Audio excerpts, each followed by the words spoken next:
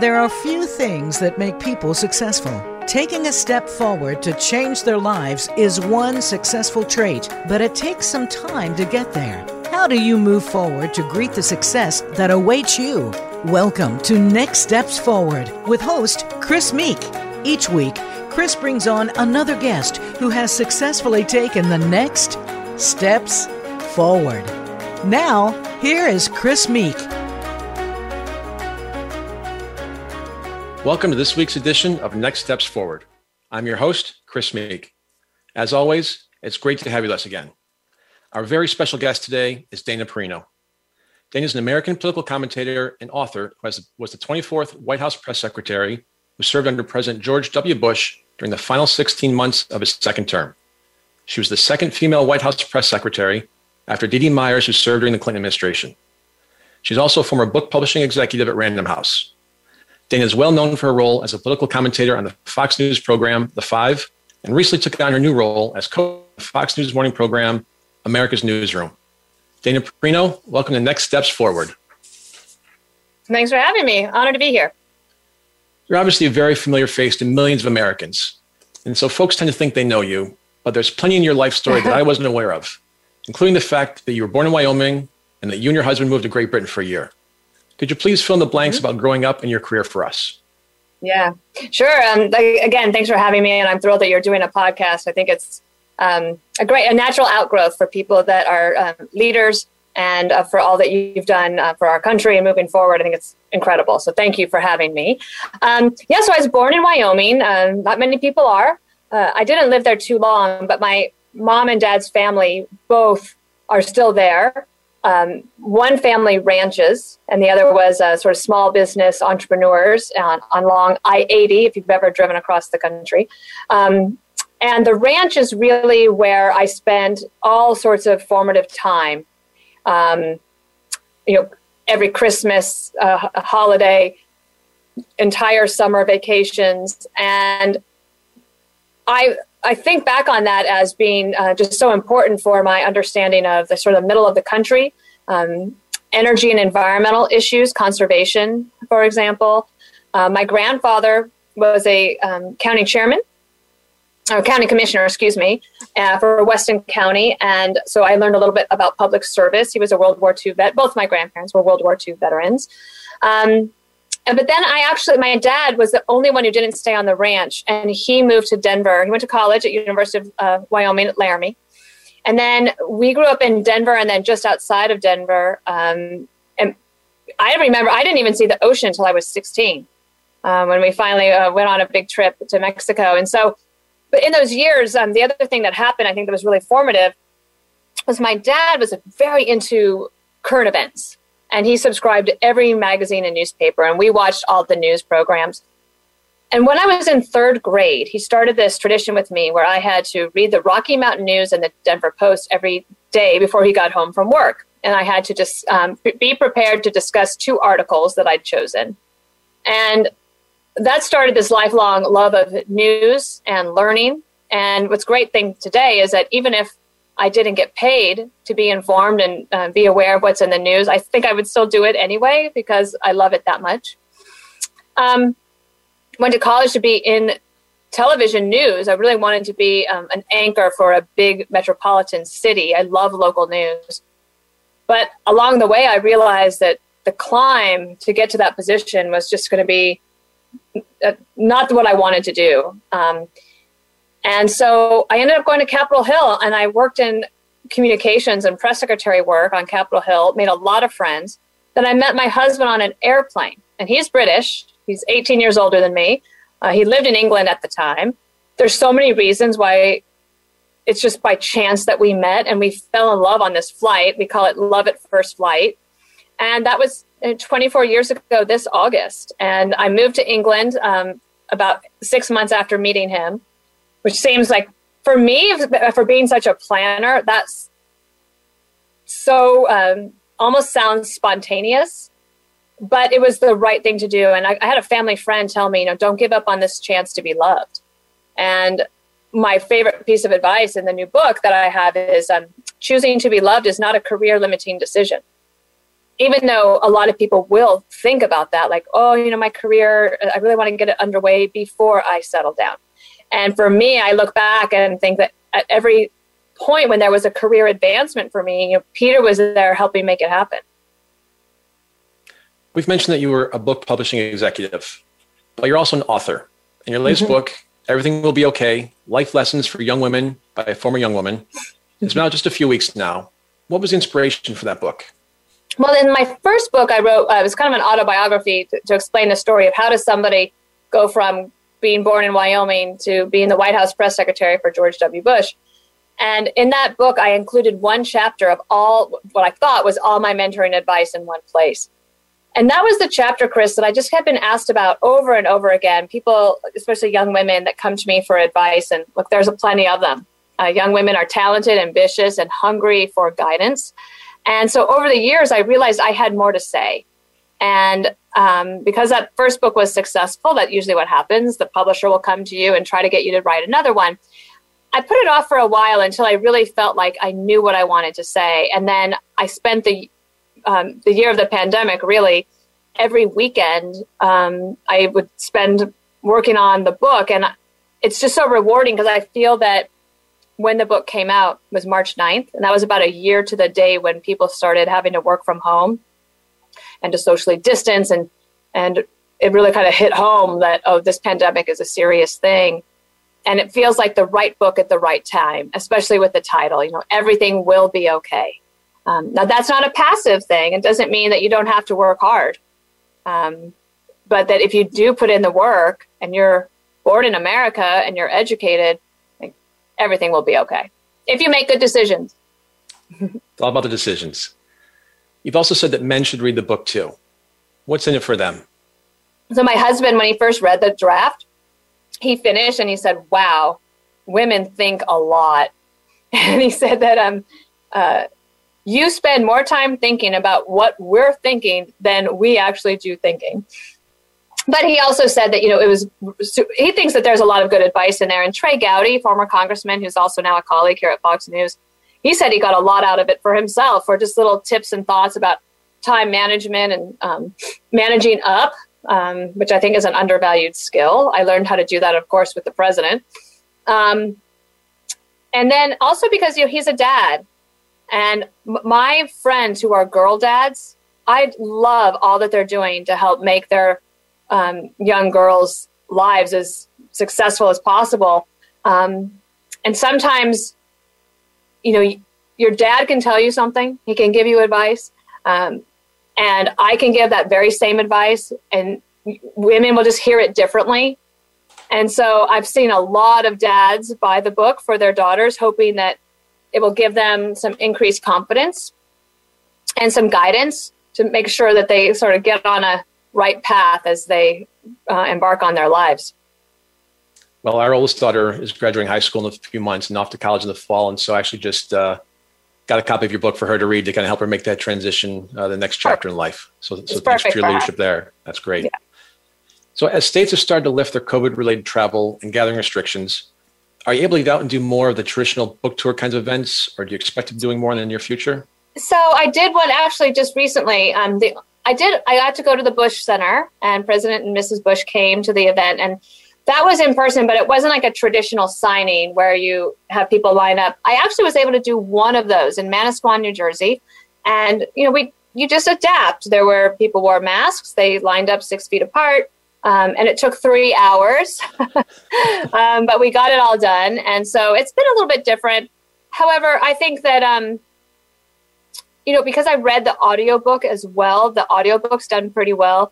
But people are out there buying books. And if there's a way that I can reach them, and actually I probably have reached more people in this format, like the opportunity to talk to you and your viewers and listeners, that means a ton to an author to try to get word of mouth going. And I think that's actually started to happen with this book. Oh, that's great. And so with the summer beach season rapidly approaching, I highly recommend this to our listeners and viewers. Oh, good. Thanks. And it's on our homepage as well. So your first book was titled, And the Good News Is, Lessons and Advice from the Bright Side. It sounds like you're an eternal optimist. When did you develop that mindset? And how can we manage to stay upbeat, especially in challenging times like today? I do think that some people are born with like a sunny disposition. And that's just the way some people are, right? Just like some people are born with liberal thoughts or conservative thoughts in terms of their ideology. For me, I was just always been a pretty positive person. Like the alternative is not good. It's actually interesting. When I lived in England, I told Peter that one of the things that kind of surprised me is that the country felt like a glass half full kind of place. And America is very much, even from its founding, this glass half full place where there's hope and opportunity and you want to try and drive. And like in England, if you ask people, how are you doing? They'll say, not so bad. And here, you hopefully you'll get, I'm great, things are good, and moving on. So part of it, I think that Americans are just optimistic. And also I worked for a president, George W. Bush, who was also a pretty optimistic person. And that didn't mean there were a ton of challenges. There were, but that, being joyous in life and thanking God for the gift of this life and then trying to live your life as best as possible. I think that makes you more optimistic. The other thing is I've also had a chance to travel to many places all around the world, mostly because of my work with the president. But then also since I do a lot of work in Africa, for example, work meaning charity stuff. And I just go back to this point that if you were born in America, you won life's great lottery. I did an interview recently of an immigrant that President Bush painted for his new book, Out of One Many, and her name is Tear Suzuki. And she doesn't even know what her actual birth date is because Pol Pot at the time did not allow them to keep any records. But she knows that she was born in the year of the rat and that it was monsoon season. So she and I are the exact same age. What's the difference between her and me? I was born in America. And so my life was immediately I go to the front of the line. And then she comes as a little girl here. She works hard. She now is an amazing person that works at Ernst & Young. And actually she went through the Presidential Leaders Scholars Program, Presidential Leaders Scholars Program. Yep. And that's how President Bush met her. And she is just such an incredible person. But I really go back to that. Tomorrow, I'm actually interviewing a young girl from Afghanistan. She's 26, and my assistant is 26. And when she overheard our conversation the other day in the pre-interview, and I got off the phone, and Caroline said, "Oh, I see what you mean. They're the same age." And this young woman in Afghanistan, she's very concerned about her future as America decides to leave Afghanistan. And here's Caroline, right? She's 26 as well in America, and the opportunity to be born here, you cannot beat it.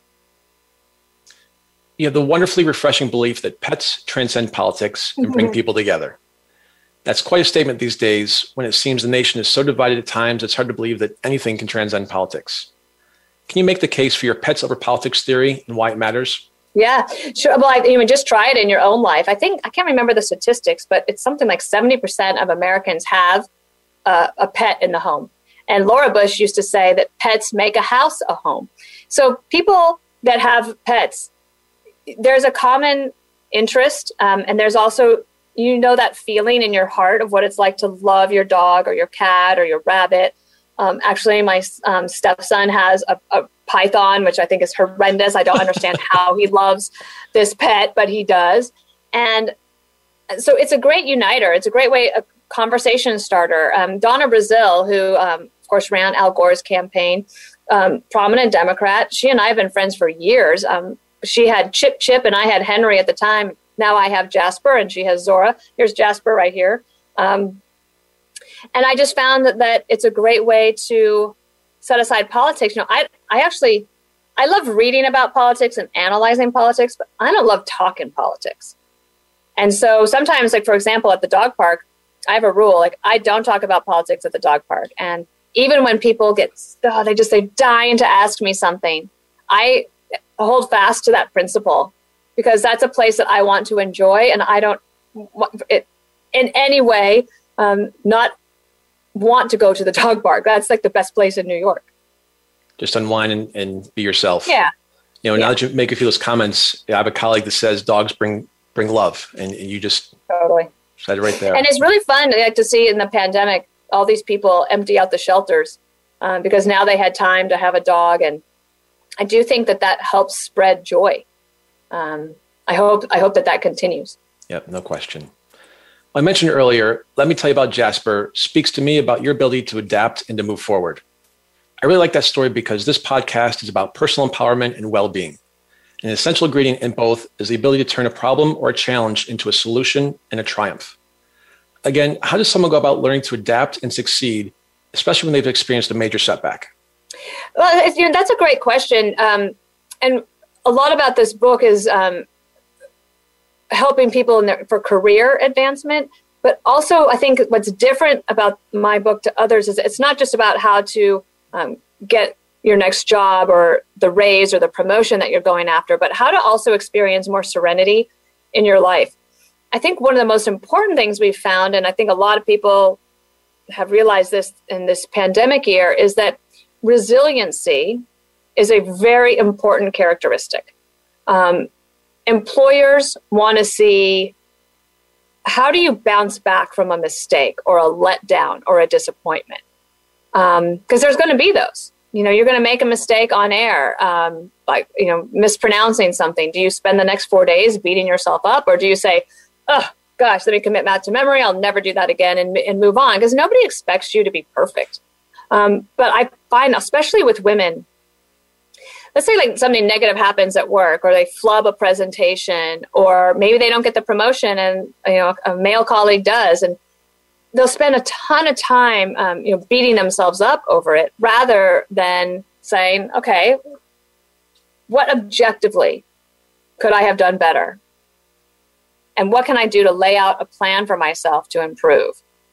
If you can show that kind of resiliency, that will definitely help you get through all sorts of challenges. I mean, you know that, Chris, obviously, from all that you've done. And I think for the people that you employ or that you work with through Soldier Strong, like, you're looking for the people that can figure out a way to take something like, for example, if you are injured in war, you sacrifice in some way, you could imagine that could just consume people, and that you could spend a lot of time feeling bad for yourself, or you could figure out how to get up off the mat. Can you show that you can take a punch? And the more you do that, the more you realize that everything will be okay because you have those skills. So, of course, no conversation with you would be complete without talking about your time at the White House, working for President George W. Bush. Yeah. I think one of our favorite people, both of ours. Mm-hmm. Yeah. The White House has been described as one of the most remarkable workplaces in the world. What was it like to work there? Gosh, I loved it so much. So we had a chief of staff named Andy Card, you might remember. And when you get the job in the White House, you get to have this private meeting with Andy. And one of the things he said is that that when you work at a White House, you can get a big head about it. He said two things to prevent that. One is to share the White House with others. If people call you and they're coming to Washington, D.C., and they would like a tour of the West Wing, come in on a Saturday or a Sunday and take them through and share it with people. I found that to be very true. But the other thing he said is, remember to be grateful every day. And so I started a tradition with myself where when I walked into the West Wing every day, when the U.S. Marine would open the door for me, I would say a prayer of gratitude. And I would ask for help to make sure that I was doing my very best on behalf of the American people every day. And because I did that every single time I walked in, no matter how many times I left during the day, it just made me live with a more grateful heart, if that makes more sense, because it's a temporary position. As President Bush said, even though we were going to miss each other, we all had to leave at noon on January 20th, 2009. We didn't have an option. You're not going to be able to stay. So I tried to make the most of it because I knew that time would go by very fast. And look, it was very stressful. I used to get up at 4:12 in the morning, and I don't regret a single moment. I loved my time there. And I know that in some ways hindsight is 20/20, but in my case, it informed all my entire future. And I am so grateful for the opportunity to have had that chance. 4:12 a.m. is a very specific time for your alarm to be set. I love that. The thing is that my alarm was set for 4:20, but I hate to be woken by an alarm. And for some reason, I would wake up every day at 4:12. Just the body clock, exactly. Yeah. So you have another rule, and it was one that you created during your time at the White House, and that is always let the other person go first. How did that rule change your entire career path? So I was, as I said, I was so grateful for my time at the White House, but there was a moment in sort of the summer of 2007 when we were told by the new chief of staff, Josh Bolten, that if we didn't feel we could make it all the way through to the end, that perhaps it would be good to move on at that point so that somebody else can come in with fresh legs and see it through, because the president intended to sprint to the finish. I felt like I'd learned all I could as the deputy. I'd had that opportunity for about 2.5 years at that point. So my husband and I took a long weekend, talked it all through, and I decided that I would put in my resignation. And so I went to work on that Monday morning, and I saw Ed Gillespie, the counselor to the president, and said, "Hey, I need to talk to you after the meeting." He said, "Yes, I need to talk to you too." Okay, great. And then after the meeting, he said, "Dana, can you stay?" I said, "Sure." So then I sat down across from him, and I went to just blurt it out because I was so nervous. Just wanted to get the news out. And he said, "Do you mind if I go first?" And I said, "Okay, sure." And I sat back, and he said, "The president would like to make you the press secretary on Friday." And I said, "Wonderful. What do we need to do to get ready?" And I knew my life had changed dramatically. So that became my motto, that if somebody says they need to talk to you as well, let them go first. Anyone working that closely with the president of the United States must see and experience some very stressful, demanding, funny, and poignant moments. What are a few of those that stick with you the most? Well, the first one that came to mind was sort of at the end when President Bush invited Barack Obama as the president-elect to the White House, and all the former living presidents as well, for lunch. And he said that at that lunch, they didn't talk about Mideast policy and taxes. They talked about raising children in the White House and sharing some good stories and some goodwill and good cheer. And I'll never forget, when I did the photo op, I was standing there with Robert Gibbs, who was Obama's first press secretary. And in that moment, it was like, here we are showing the world once again that we do this very well. Peaceful transitions of power. And sometimes that's tested, but we pull it off because our institutions hold. And so I love that. Of course, there are times when, actually, I remember one time on Marine One, my first trip on Marine One, I was nervous, as you could imagine, in this close quarters. And the president had a boxed lunch that the White House mess had given to him to take with him. And inside was his favorite, peanut butter and honey sandwiches and sun chips. And he offered me half of the sandwich. And I said, "Oh, no, thank you. I'm fine." He said, "Come on." And so I sat there eating peanut butter and honey sandwiches with the president of the United States, getting to know him. And that's probably one of my favorite memories. Not many people can say that. I know, especially peanut butter and honey. Exactly. Very specific, like 412. So, Dana, you are, and I hope always will be, the only press secretary injured in a shoe-throwing incident at a news conference. Yeah. A presidential news conference, no less. That has to be one of your more unusual experiences. Who throws shoes at new conferences? Yeah, well, a two-bit terrorist, that's who did it. That's what I call him. He's not just a protester. I was in Iraq and Baghdad at a press conference where here were all of these journalists who never thought they would get to ask their own leader a question at a press conference, let alone the leader of the free world, who is, the commander-in-chief of the occupying forces. And so that happened. Thankfully, President Bush, he did the duck twice. Thankfully, very good reflexes and an athlete. Because if the shoes had hit him, this would be a very different story. What ended up happening is the lead Secret Service agent lunged forward to protect the president, and he hit this boom mic, and it swung around, and the steel arm caught me right below the eye and gave me a black eye for the last 6 weeks of the administration, which I'm sure our, the president's political opponents probably enjoyed and thought that was apt metaphor. But it hurt so bad, I'll never forget that. So you recently took on a new role at Fox News. I understand that you were nervous about your first day on America's Newsroom. that you had your shoes on the wrong feet. Is this a true story? It was so early. Yeah, it was so early. And I was like rushing. I'm like, oh my gosh, get ready. And I put them, and I started walking down. I'm like, oh. Well, actually, it was our first day back in studio from work from home. So I hadn't worn high heels in a year. So I was like, wow, this is so uncomfortable. And I walked down and I'm walking, I'm like, so uncomfortable. And I get down to the 12th floor and I'm walking to the studio and I'm like, what is wrong? And I took one of the shoes off and I'm like, oh, they're on the wrong feet. That's why it was so uncomfortable. So I admitted it on air as we went to air, and Bill Hemmer didn't know what I was going to say.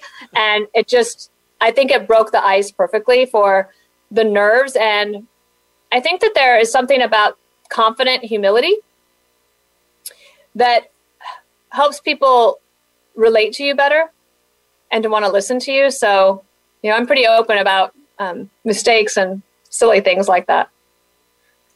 We have just a minute or so left. Any parting advice for our audience about how they can feel more empowered and achieve their goals? Well, sure. I mean, one, I think that I recommend people study leaders, right? So there's a lot of books that are written about leadership, but also about leaders. And one of the things you can do is go back and read about the people that you admire. And what did they do to try to improve their day? One of the things I have here is, like, for example, a to-do list to me should never be longer than 3 things, because you'll never get to 25 things. Of course, you always have 25 things to do. And then the next day, you just constantly have it. But can you achieve 3 things a day?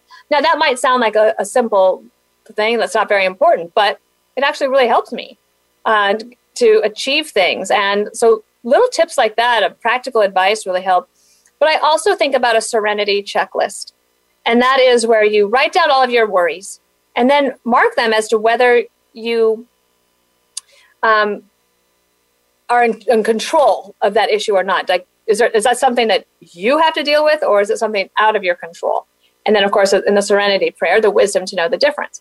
For anything that is in your control, then you start making a little list of how you're going to attack it.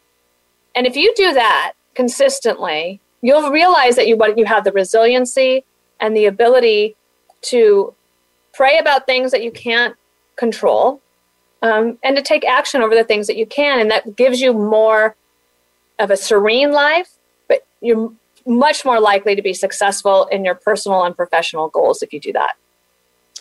Dana Perino, thanks so much for being with us today. Thank you. Thanks for having me.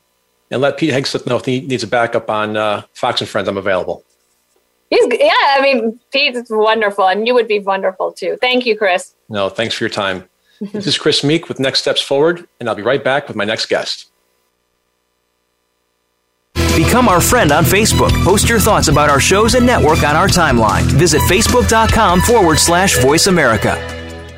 The Voice America Live Events channel is here now to showcase your corporate, individual, or organization's live event. Visit voiceamerica.com/live events to see all of our past live events and find out more. Whether it's a multi-day conference, special speaker, or single-day event, we've got everything to make your event a success. We can do a few hours or a few days. For more information about taking your event to the next level, call Jeff Spinard at 480-294-6417 or email info@voiceamerica.com. Again, that's Jeff Spinard at 480-294-6417 or send us an email to info@voiceamerica.com. Voice America is where you are and where you want to be. Join us around the globe as we broadcast live from some of the most interesting events available. Don't forget to view all our live events, including on-demand access to past events that you may have missed by visiting voiceamerica.com/live events.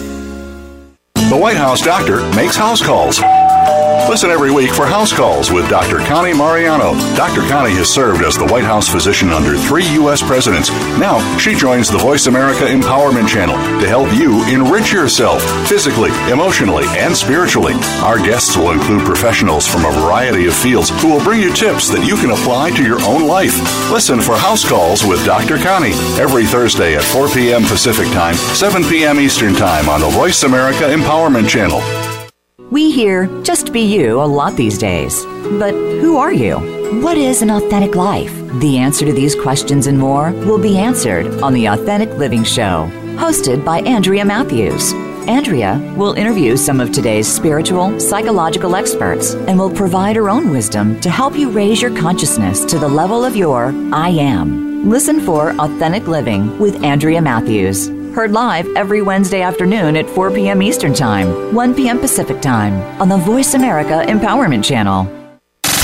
Have you friended us on Facebook yet? Why not? Just go to facebook.com/Voice America or search for the keywords Voice America. Once you are part of our Facebook network, you'll receive daily messages about what's happening with our shows, this week's featured guests, and new happenings at the Voice America Talk Radio Network. And you can add your voice to the always active discussions on our timeline. Just go to facebook.com/Voice America or search for Voice America.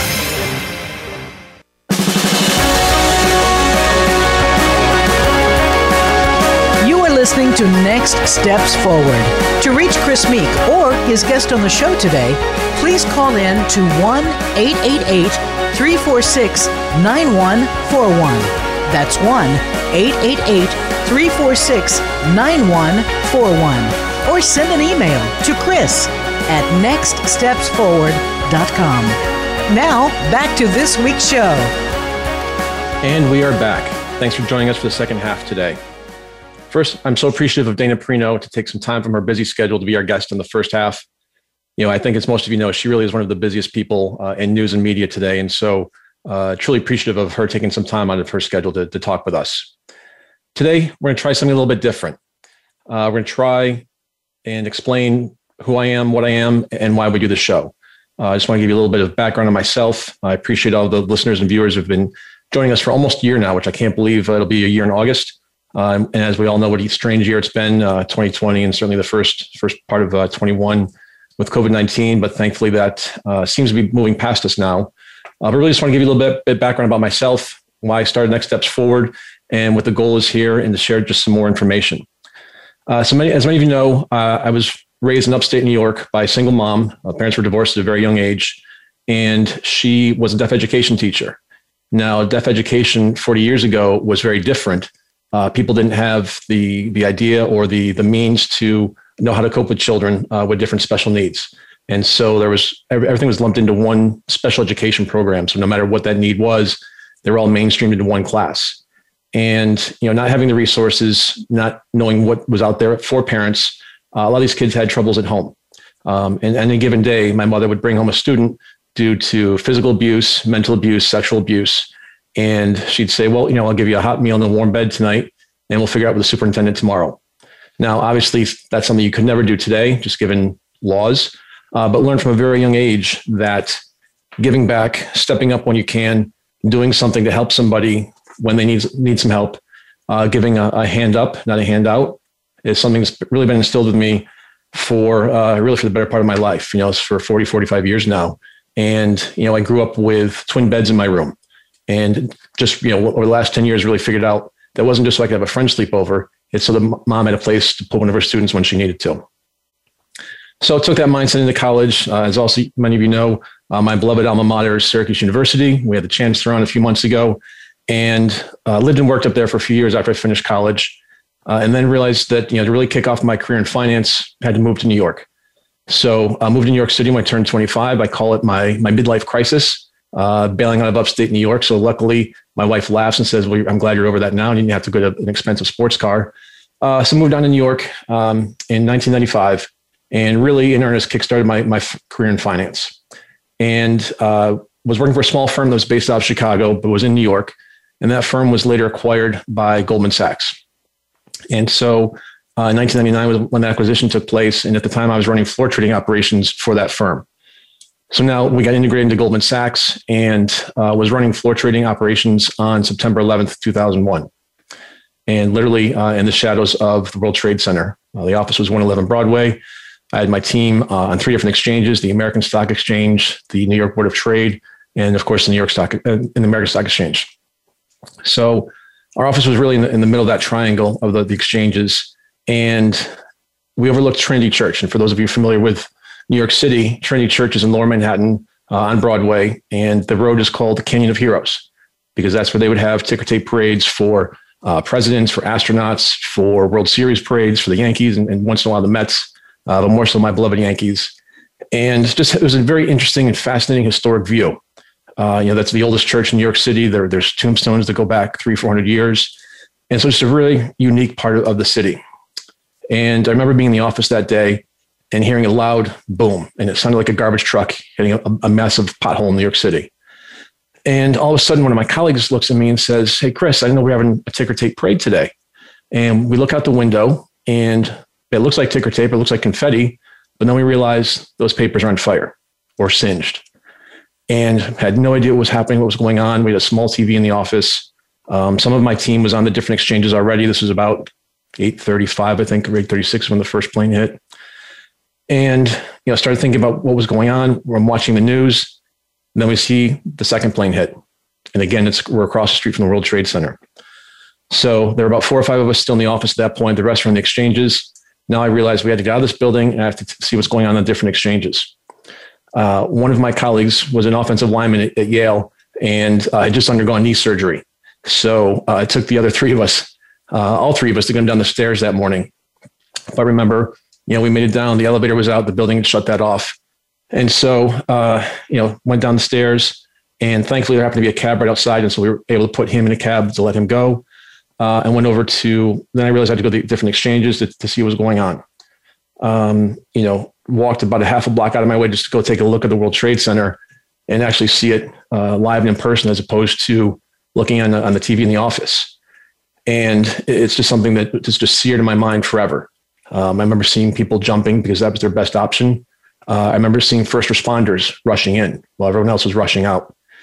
So to make a long story short, thankfully I was able to get my team out from all the different exchanges and everyone got home safely.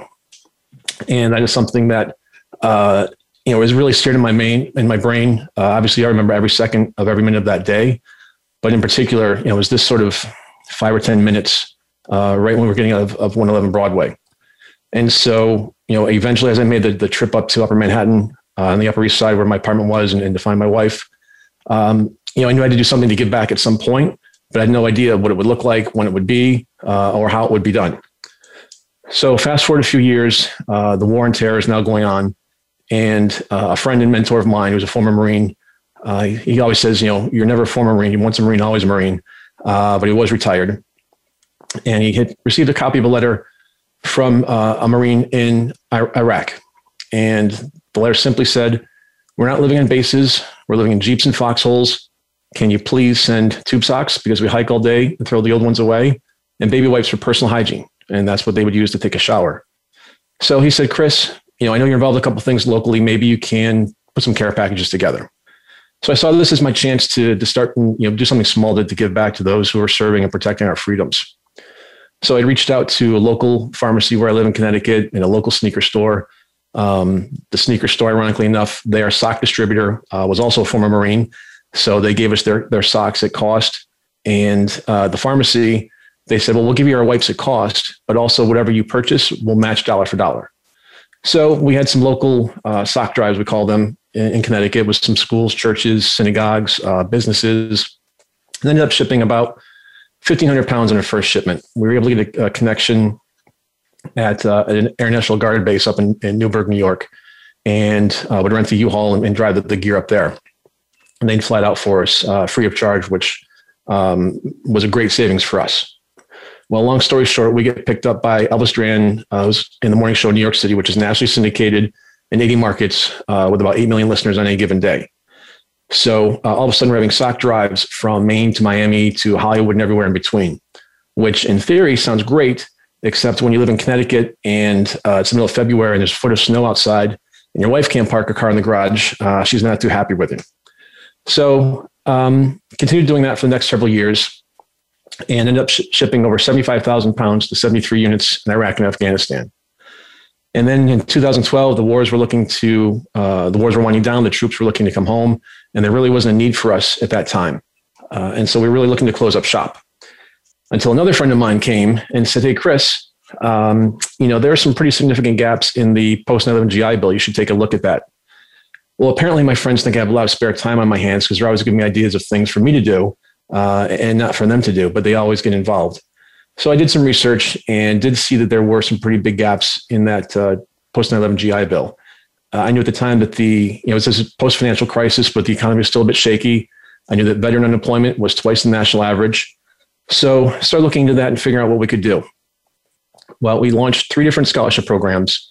The organization was originally called Soldier Socks, and then we transitioned into Soldier Strong, which is what we are today. And I'll get into that in a few minutes here. But doing the research on these scholarships, thought, okay, well, how can we help a veteran transition into civilian life? And the first thing we did was to help us as an organization make that transition was come up with a tagline of helping service members take their next steps forward. And that was focusing on the next steps in the battlefield with Tube Socks, and now next steps forward in job training and education. So we launched 3 different scholarship programs. One was a generic fund for a veteran to go to any college or trade school of their choice. And the other 2 are what I call sister programs. One is at the Walsh School of Foreign Service at Georgetown University, which is the #1 foreign service school. And the other is, again, at my beloved alma mater, Syracuse, in the Maxwell School, which is the #1 public policy school in the country.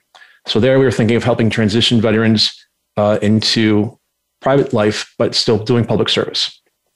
Now, I'm not sure if any of you have been involved in raising money for scholarships before or not, but it's neither easy nor sexy to do, and really kind of fumbled along with that for several months. Then we came across an article in a magazine on a company based in California, just outside San Francisco, that makes an exoskeleton device. And for those of you unfamiliar with this, that's literally a wearable robot that enables a paralyzed person to stand up and walk again. So through what I call the modern miracle of social media, reached out to the CEO through LinkedIn. I was going to be out in the Bay Area on business a few weeks later than that. He said, Chris, come on out. We'd love to give you a tour of the facility and see what we can do. So I'm a huge James Bond fan. And when I show up at this place, it's a huge former Ford factory. So big, massive space. And the reason I say James Bond is because it was kind of like when Bond goes to CQ to get all of his gadgets when he goes out on a mission. There's all these robotic arms walking around and legs and things like that. And so it was just really fascinating for me to see all this. And I thought, okay, this is something that's really sexy. We can raise some money for this. So after seeing the facility, seeing what they make and what they do, I said, okay, I want to buy 10 of these things. Now, I made one big mistake there. I'm a sales guy, as most of you know. And for those of you in sales, you also know this. I didn't ask how much before I bought them. Well, each device costs $150,000. So I thought, okay, I better get going here. We'd never raised that much in a year before, let alone a multiple of that of 10. And so, really had to get kickstarted on that fundraising. Well, to date, we have donated 25 of these exoskeleton devices to VA medical centers across the country, giving the ability to tens of thousands of veterans the chance to stand up and be eye level with the world again. And I mentioned being eye level with the world again, taking the next steps forward, because one of the devices we gave went to the Denver VA a few years ago. And they said, Chris, in addition to using this for physical therapy, we're going to do a mental health study with the device. And I kind of scratched my head and I said, well, Doc, a mental health study on what? And she said, Chris, quite simply, for someone to be able to be standing up and be eye level with the world again. And that really blew my mind. Something as simple as that we all take for granted, was just a fascinating idea to me. And we as an organization had been looking for a few years to get into the mental health space, but it's a big space. It's a crowded space. It's not my specialty, and couldn't figure out where our business model of advanced revolutionary technology would fit in. So I started Googling veterans mental health, which led to post-traumatic stress, which led to suicide. And then that led me to a gentleman named Dr. Skip Rizzo, who was a guest on our show last fall, who's created virtual reality software for post-9/11 veterans. So again, reached out to Dr. Rizzo through LinkedIn, went out to try the equipment in Los Angeles. And this time, before committing to it, I said, how much does it cost, Doc? Well, this is much more reasonable. And so we've added that program to Soldier Strong as well. And so what we're doing there is we are donating those to VA medical centers across the country. In the fall of 2019 was when we kicked the program off. And that first one went to the Syracuse VA. And we now have those spread out across the country through 18 different VA hospitals. And I mentioned the background there in terms of Soldier Strong, the organization. I think many of you know that the organization's name has come up a few times just from some of our other guests. And I really have not tried to use the show as a platform for the organization, because it's not. But it really is an opportunity to talk about what Next Steps Forward means, what it means to me, what it means hopefully to you, and in terms of empowerment, well-being, mental health. As we know, the last year has really been a kick in the gut to all of us, especially in the mental health space. And I've said on many shows that the one positive to come out of this is that mental health is now forefront in terms of the conversations we have, and trying to really reduce the stigma of what's involved with that. And also, I talk about Soldier Strong, the organization, because yesterday was Memorial Day, and that's the day that we honor those military men and women who made the ultimate sacrifice. They gave their lives in defense of our freedom and liberties. Now, many people confuse the purpose of Memorial Day and Veterans Day, which is on November 11th. Veterans Day pays tribute to all American veterans, living or dead, but especially gives thanks to living veterans who served their country honorably during war or peacetime. There's been a quote going around social media, the last couple of days leading into Memorial Day weekend.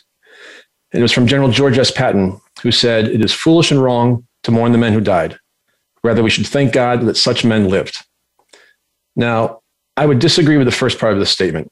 We should remember, mourn, and honor those who have died. Well, we certainly should thank God every day for those who live. In Patton's era, more military people died of their injuries because they didn't receive the kind of treatment they needed within what's known as the golden hour. Treatment of battlefield injuries has been reimagined since Vietnam, with millions and millions of dollars being invested in trauma treatment close to the battlefield. As a result, more and more of our military personnel are surviving the devastating injuries today that would have been fatal years ago. So having more veterans alive on Veterans Day rather than mourned on Memorial Day is a cause to be grateful. There's also an obligation for all of us that we must share with grace and gratitude. And that obligation is what Soldier Strong and its ethos are all about. It's about helping veterans with visible and invisible wounds take their next steps forward. Sometimes literally through the help of robotic exoskeleton that helps veterans stand and walk for the first time in years, and sometimes with the help of our Brave Mind virtual reality system that helps veterans begin to move past post-traumatic stress. Again, I urge you to go back and watch the show with Dr. Rizzo and Chris Merkel. And Chris Merkel is a Marine veteran who had suicide ideation. He really came very close several times. And through the treatment with Dr. Rizzo at USC, using the Brave Mind virtual reality system, not only has he been able to overcome his post-traumatic stress, he's now finishing his PhD in clinical psychology to help those going through what he was going through as well. So having learned a bit about mental health using virtual reality, going through what we've gone through the last 15, 16 months with COVID, hearing more and learning more about people being scared, people being afraid, people being alone, not knowing who to talk to just because they're not feeling right. We hear the phrase, "It's okay to not be okay." And that's never been more true. And that led me into launching another nonprofit called Reach Strong. And again, the idea there is we're looking to fund and launch programs of virtual reality to help first responders, frontline workers, sexual trauma, and children who have gone through traumatic experiences. And so, I urge you to take a look at the site, reachstrong.org. It's really just a news aggregator right now as we go through the funding process. But, it's something that is unfortunately necessary, but also fortunately necessary because now people are talking about it more. And, we use the phrase next steps forward, maybe a little too cavalier, a little too loosely, but there are people that need help out there. And we're here to help each other. That's what the whole point of community is, of civility, really being the neighbor there that you can be and that you need to be. And just because people might look okay on the outside doesn't mean there might be something wrong on the inside where they're not feeling right. And just ask, "Hey, how are you doing today? I'm just checking in. I haven't seen you in a while. What's going on? Can I help you with anything?" And you really just get a sense and get that conversation flowing. We're going to continue to work every day to help others take their next steps forward, because I can't imagine doing it any other way. And I'm going to leave you with one last thought for the day. It's a quote from my mom. And again, this is going back 40, 45 years ago, but still burned in my brain. And she would say, "We might not be able to change the world today, but we can change the world around us." If you think of something as simple as that, don't be so scared about how daunting some of the problems are that we're facing out there as a nation, as a society. Think about what you can do to make every day a little bit better, not just for you and your family, but for those, with arm's reach from you, your neighbors, your coworkers, your classmates, anything like that. one little act can go a long way. If you do it and you pay it forward, and then maybe 2 more people do it, and then it goes from 2 to 4 and 4 to 8 and so on. And those numbers really become exponential very quickly just from one small, simple act. I'm Chris Meek, proud host of Next Steps Forward. For more details about upcoming shows and guests, please follow me on Facebook at facebook.com/Chris Meek Public Figure. We'll be back next Tuesday, same time, same place, with another leader from the world of business, politics, sports, or entertainment. Until then, stay safe and keep taking your next steps forward.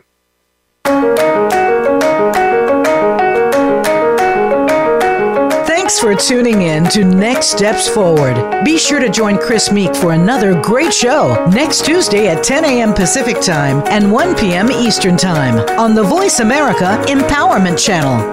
This week, make things happen in your life.